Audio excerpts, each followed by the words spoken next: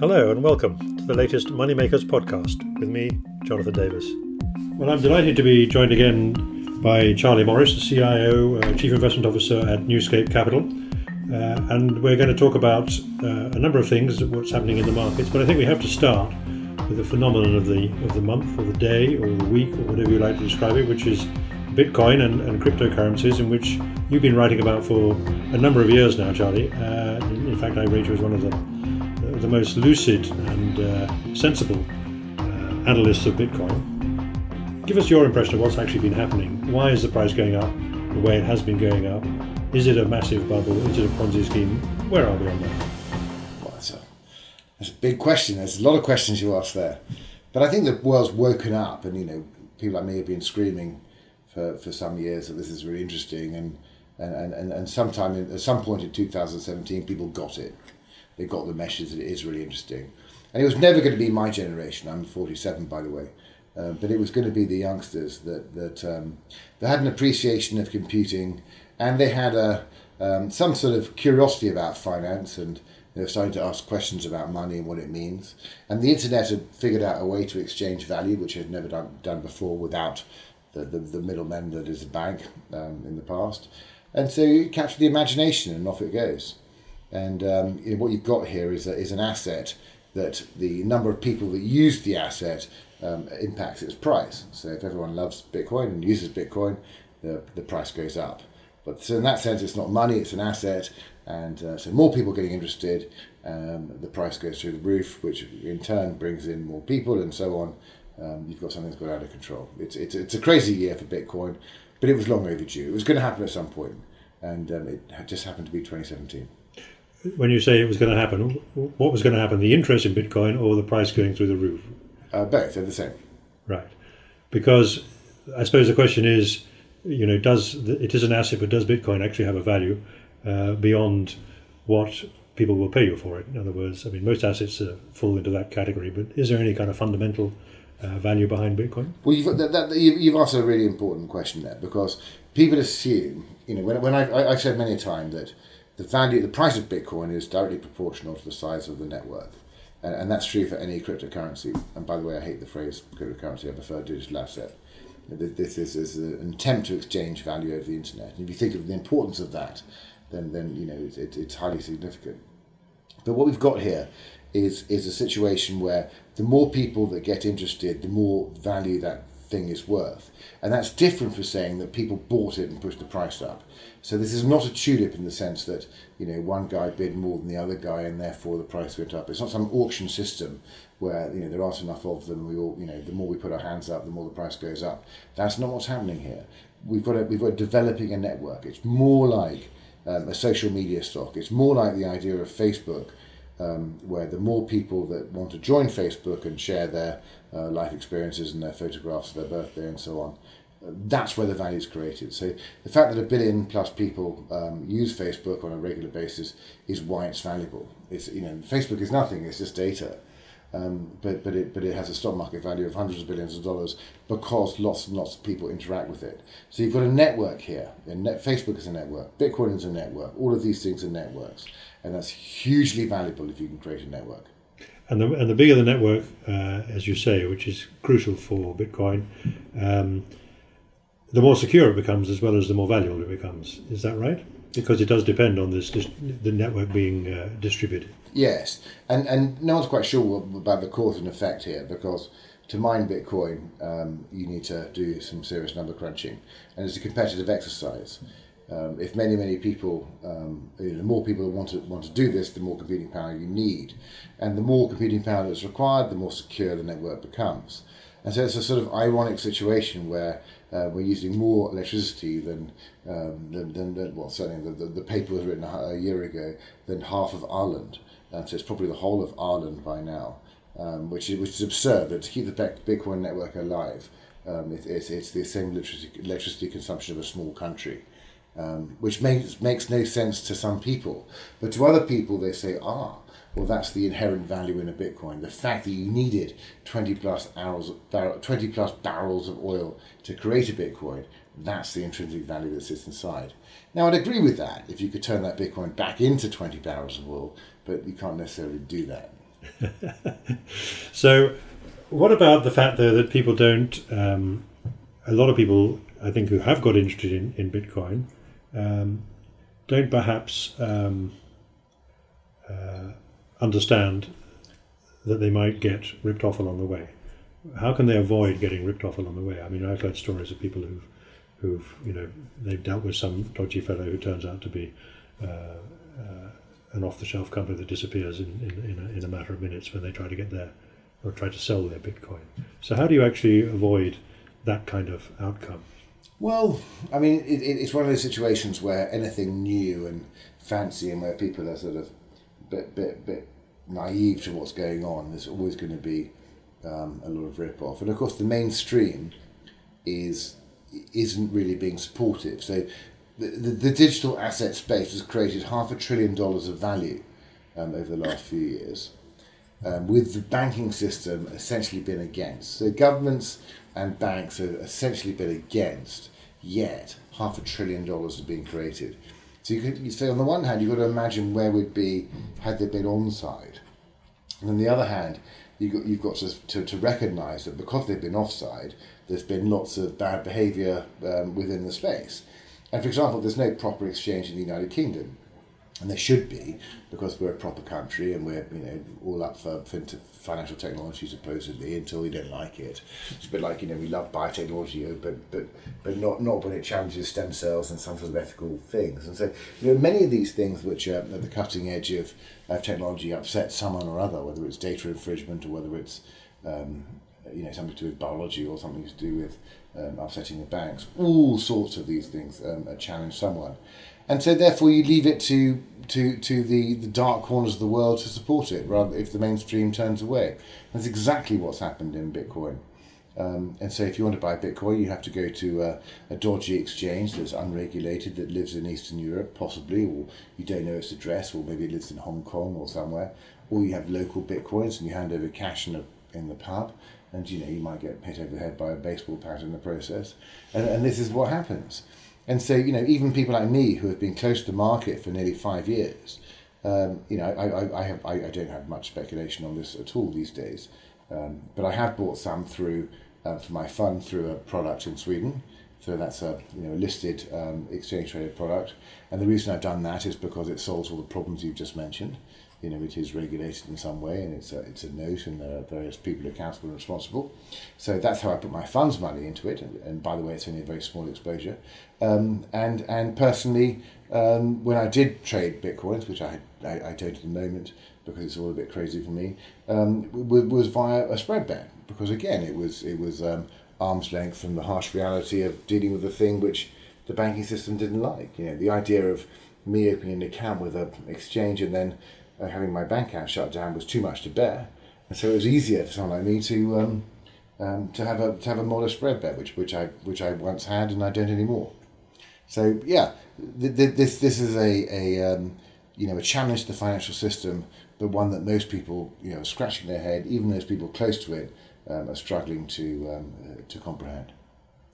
The reason you got interested in the first place, as I recall, or as I understood, was that you actually saw that it was the blockchain technology that had the real potential over time, rather than necessarily Bitcoin per se or some other kind of digital asset, whichever one becomes the most dominant one is, we'll find out.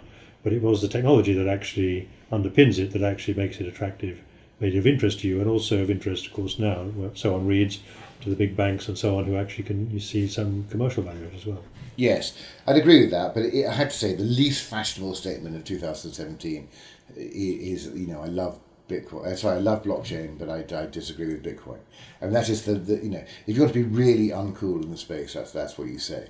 It's a classic. If you're sort of over 50 and you work for a financial organisation, institution, that is what you say. In blockchain, it's fascinating and can change the world, but I just think Bitcoin's irresponsible. You may as well shoot yourself if you're going to say that, and I think that's deeply uncool. You've also got to recognise that the entire point of blockchain is to create Bitcoin. There's been no use case for blockchain outside of cryptocurrency. And so whilst we're all saying how great blockchain can be in this and the other, there's been no proven use case. Yet Bitcoin's come along and created as we speak, $275 billion of value. Now, it might be a bubble and a Ponzi and all the other things that people call it, but the bottom line is that value has been created. And even if it crashes, which I'm sure it will at some point, if it crashed tomorrow, it would still be $100 billion at the end of it, which is still pretty impressive. It's highly unlikely that the Bitcoin valuation goes below $100 billion again. I know it's crashed 80-90% 3 or 4 times in history, but the next time that crash still takes it down to a pretty hefty valuation. So somehow even the underlying trend is huge. So and then when you look at all these Bitcoins and Ethereums and crypto digital assets together in aggregate, we're talking $500 billion, and in today's money, that's really nothing compared to the level of general asset prices around the world. So by historic comparisons, we're not even close to a bubble. We'd need to see another somewhere between 10 and 100 times of value creation before you can make that accusation. A little speculative frenzy, yes. A mainstream global asset bubble, not even close. Well, I'm sure people will be interested to hear that, and I think. How do you follow what's going on there? I mean, if I can put you on the spot a little bit, I think at one point you were trying to develop a model that actually valued Bitcoin or what its sort of fundamental intrinsic value was based on the amount of electricity that was used in the network and so on. Have you still got that model going? And if so, what does it say? Well, yes, at Newscape, and where I work each day. The best thing is, I've got these juniors who are all under 25, who are all very clever and they're all highly qualified in engineering and so on. And you try and educate them about bonds and equities, and they're just not remotely interested. But you talk about Bitcoin, and they all jump up and down and get very excited. And there's something about this space that just attracts people. They just think it's hilarious, and they want to know more, and they want to understand why something new and so dynamic and exciting and different, is coming through, and the past is completely dull in comparison. And yes, we've got this model I created 4 years ago and adapted slightly, and today it says that Bitcoin's worth $19,000 a coin, and the price is about $16,000 a coin. So there you go. It tells you that there's no bubble because the network underlying Bitcoin is about right, assuming that there's some error in the calculation, but that percentage difference is pretty small. So therefore, the price of Bitcoin is about right given the size of the network that's been created. Now, can that network sustain? Is it right that at the moment we're seeing $5 or $6 billion of Bitcoin change hands each day, and that's quite different from the external money that's coming in to buy Bitcoin. There's a feeling out there by the people who just say it's some bubble that there are $250 or $300 billion worth of Bitcoin in the world. Therefore, $300 billion has come into the market. That's not true at all. By some estimates, less than $1 billion of cash has actually come into Bitcoin. And so the value of Bitcoin has been through the velocity. You spin those blades of those helicopters and the helicopter rises. So in the same way, if the Bitcoin network spins the monetary velocity, then the price of the Bitcoin rises. And so you create the network, you create the value. Just like Facebook. It's got nothing to do with the code. The code facilitated it. But the more people that get together and swap pictures, you create value, you've got people's attention, you've got their eyeballs, all that stuff. So this is, in some ways, this is sort of some kind of financial, somewhere between a financial system and a social media stock, and that's where the value has been created. Not the fact that just, a few people put 100 quid in. There's just no way on heaven's earth that $200 billion of Bitcoin came into this, of cash came into the space to push the Bitcoin price up. More like $1 billion. No one really know what that number is. If we asked all the exchanges to tell us all the inflows we've ever had, the net inflows we've ever had, then we would know. But of course they won't disclose that to us. But we know damn well that this is our friends putting in a few $100 here and a few $100 there. Maybe a few more adventurous people putting £500,000 in. But there's no one putting $1 billion in or half a billion quid in. This is the aggregation of small numbers, and more importantly, the aftermath of that money changing hands and creating a network, which is what creates an exponential value in relation. Okay, so I think that's very helpful. But we have read, I've read reports saying that We are now going to get possibly a flood of exchange-traded funds, of ETFs coming in, backed, possibly even backed by some of the big names in the financial services. That could bring some money in on a different scale. Yeah, that's different because now we've got the idiot money coming.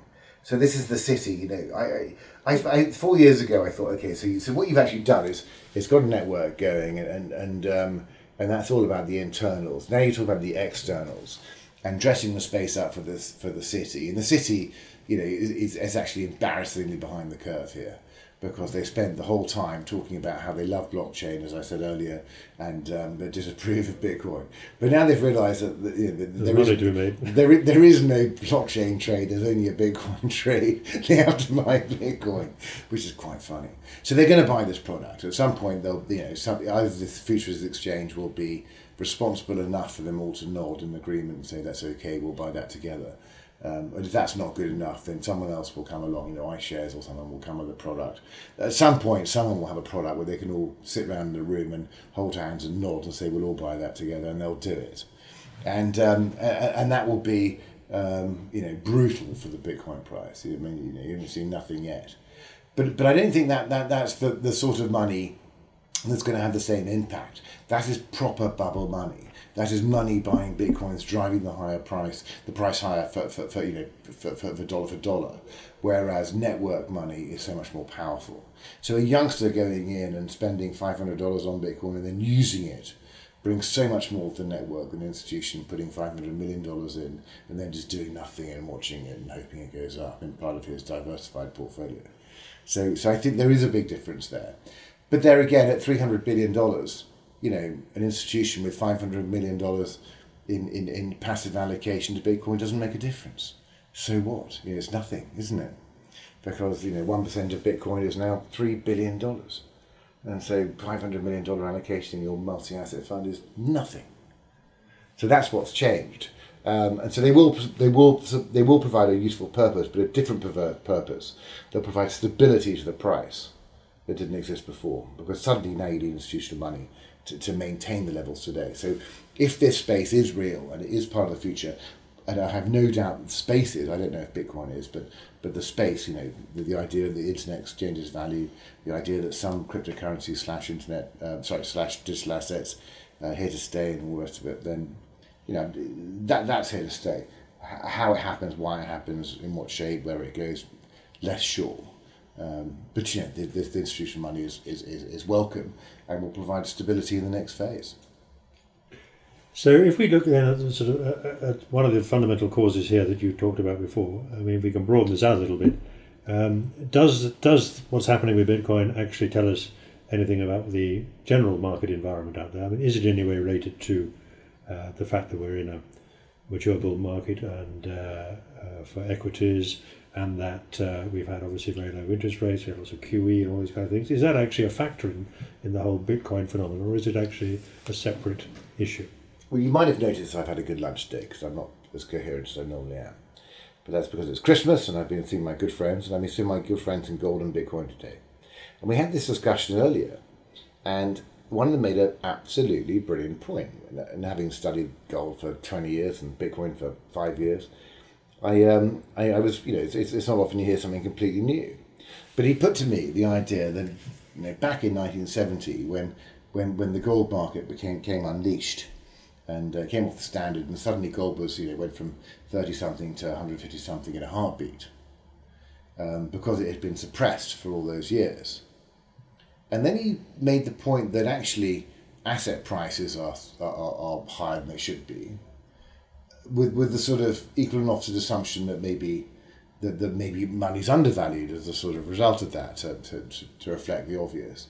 So when you create an alternative to money in some way, shape or form, then actually a lot of the value that's come very, very quickly is to reflect that there's an alternative outlet for this crazy world of high asset prices. And so, you look at a dollar and think, well, we don't really know if that dollar is going to be worth something in the future. So therefore, it's a bit like a suppressed version of gold back in that era. And if you can extract it into a new world, it will be worth more. And so one's got to wonder whether there's a macro element here, which I'm not saying there is or isn't, but it's worth considering, that if you can actually create a new monetary system, which surely there's some sort of case for digital asset here, that it is something to do, it is a new system. And the first mega bubble is on the house, just because it's something different, it's an alternative outside the current system. Yeah. Well, that's a very interesting idea. Yes, that could lead one in all sorts of interesting directions. So let's talk about the rest of the global market environment then, shall we? Because I guess one of the issues is, as we've said, we know the effect of QE and cheap money and lots of it has been, but it does look like we're reaching some kind of turning point now, and that at least the amount of liquidity being pumped into the system by the central banks may have peaked. People keep saying, they said it last year, but it didn't quite happen. Do you think we're actually at some sort of turning point in the market cycle? That's another big question. I recognise that. Well, we're late cycle, and you can't dispute that. The Fed are telling us we're late cycle, so I don't think that's a big secret. On the one hand, this expansion cycle's been going on for a long time. The second point would be that the last downturn we had was in early 2016, and in a few months' time that would have been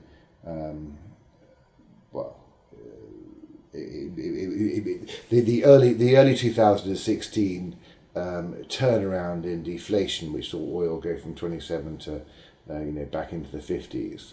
I mean that trade will be 3 years old, not in the not too distant future. I'm trying to think exactly when that's going to be, but that's going to be the cycle. A mini cycle doesn't really go on for more than about 2 3/4 years historically. Yeah. So sometime in 2018 we're gonna bump into that buffer, and you would probably think in terms of the autumn next year as being a sort of natural cyclical upturn, the natural sort of exhaustion of a cyclical upturn, and then you've got to wonder, is that a no big deal cyclical upturn, which is just the system's work your way through it, yeah, temporarily exhausted, or is it something bigger that comes on top? And the big downturns have got not just one thing on top, but 2 or 3 things on top. A banking crisis and a commodity collapse and a natural downturn. And the more you add the more of those things you add together, the worse it is. But if it's on its own, then if one thing on its own, it's usually no big deal. But this time we've got to look at China, yeah, and wonder when that's over. And I kind of wonder whether the whole Western credit crisis thing is over. It probably is over in every sense, but what's left is debt GDP, lots and lots of debt, which we don't really know where that goes. One hopes it's inflated away, and one knows it has to be inflated away because there's no alternative. If it's not inflated away, then it's default, so therefore it must be inflated away, and we hope it doesn't default. But then China is the one that's a bit like we were in 2006-07 with crazy things happening in the banking system and far too much leverage in the system, and presumably it's unsustainable. So therefore, I'm looking at China every day. I look at the computer, and the first thing I do is say, what's the RMB doing? What's the Chinese stock market doing? And their cement stocks doing okay. What are commodity prices doing? What's the Australian dollar doing? That's the sort of start of my day. I think, okay, well, if all's well there, it's not today. But one day that's coming, and so I think that's the big sidewinder to expect. I don't think any of these emerging markets outside of China are going to be the initial problem. They're not big enough, and the excesses are not particularly huge. And in the Western world, we spent the whole time fixing the banking system, and so on. So we're more looking at the global macro situation to go wrong, rather than something that's closer to home, and so for that, I think the number one candidate is China. Yeah, I would agree with that, and of course it's quite difficult one can see the effects, but it's quite difficult to understand the dynamics of the whole policy making process there. Or at least one can understand it in principle, but in practice it's harder. What about the credit system, though? Do you not think that there are strains appearing in the credit system which are not just related to China indirectly, but are more related to the rebuild up of leverage in the bond market and in the particularly the high yield market and so on? I mean, do you not think that's an issue in itself? I'm sure it is. I mean, I think that's a classic cycle business. What I don't like, I mean, the credit market is something that I've never really liked. Every time I've got excited about the credit market, there's a bull.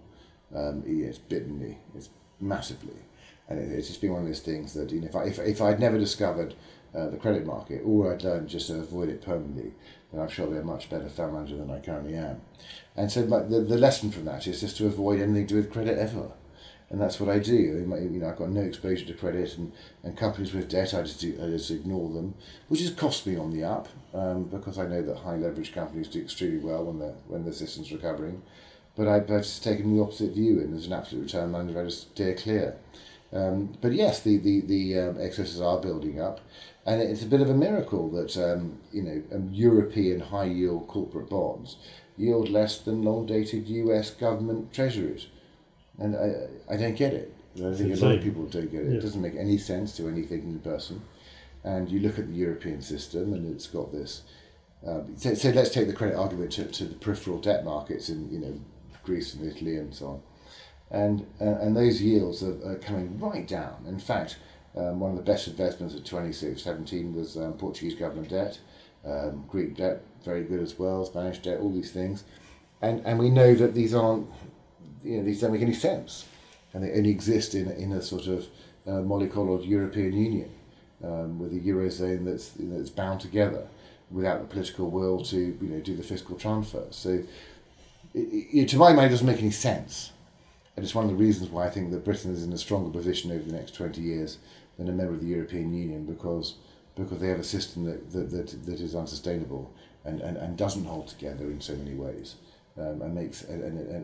Just makes no sense. I don't understand why anyone would buy an Italian government bond thinking it might be a German government bond. It's not. It never will be, indeed. Yeah, and then right now, so yesterday the US put the interest rates up to 1.5. Good old Blighty tried its hardest to keep up with a small hike a month ago. Nothing today, but the US doing the right thing. In Britain, we're a bit behind the curve. In Europe, they're massively behind the curve, and you've got to wonder if the eurozone would hold together in a tightening environment. How can the Bundesbank see a higher rate and at the same time maintain that compression with the periphery? It doesn't make sense to me. It's you'd have to pull more rabbits out of the hat to make that happen. Yes. So tell me, just in terms then of all this, what are you doing with your own fund? I know you made some changes recently. One thing we might mention is the fact that as we're now moving into as you say, the latter stages of the cycle, you've been making you've been making an investment in Momentum, effectively. Can you describe what you're doing there, how you're doing it, and why you're doing it?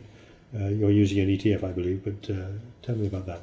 So I think you're referring to there the Fleet Street letter. I write the Fleet Street letter, and in the whisky portfolio there, I've taken out some stock-specific risk and added to a global momentum fund. It's an ETF. It's a cheap way of playing late cycle.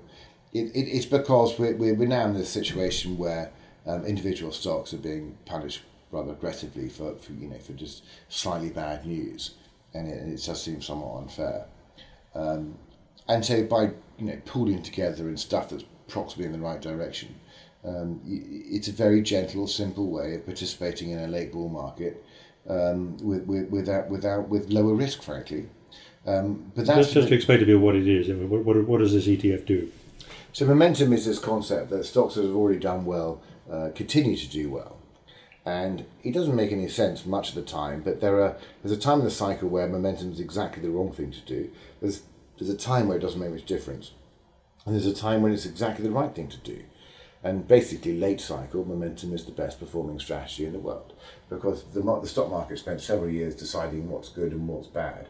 And once it knows the answer, then there's a consensus, and all the good stuff carries on going up. And so think about the internet and all the good ideas that you've got at a dinner party about robots and the future and internets and whatever, biotechnology, longevity, electric cars. Pull all those good stuff, all that stuff you've talked about, and you all think it's clever. Well, the stock market's ahead of the curve, and it's ahead of all of us. And all of those companies that are benefiting from all those discussions are working, and all the companies that are struggling but own shopping centres or retailers or old school media companies or utilities or telecoms or any of these things which aren't doing so well, those are the companies which are struggling a bit. And you might call those value stocks, and you might see a high dividend and hope for a turnaround, but actually, on average, you're probably wrong, and they'll probably disappoint. So, at these late stages of the cycle where it's pretty clear how this phase of our lives has evolved, there's a consensus. The good stuff works and the bad stuff doesn't work. That is different from early cycle, where it's exactly the opposite. The bad stuff goes up the fastest and the defensive stuff doesn't. And mid-cycle is somewhere between. So, if you define it very simply in those terms, we're at that stage of the cycle where it pays to follow the trend. And frankly, it's the safest thing to do. So that's what we're doing in the Fleet Street. Now, in the Diversified Growth Fund at Newscape, I'm following that same principle. I'm buying large cap companies which are pretty steady, and more importantly, in the value portfolio, I'm taking very little risk. I've just got a little bit of exposure to energy and to gold, and also some exposure to financial services, but really minimal exposure to sort of clever value investing, contrarian themes, which I think is too early. I think all of those areas will get cheaper before they're a buy. Right. So basically, you're implying that the things that have been doing well will carry on doing well for a while, and particularly at the larger end of the market capitalisation scale. Not excitedly so, but it's a safe place to be. Yeah, and everybody's looking for a safe place. Or at least a lot of people are. But I mean, we have noticed some signs that indicators of investor sentiment have finally, when it says this is the most unloved bull market of all time, seem to be turning a little bit, and people are becoming more positive about risk assets for whatever reason.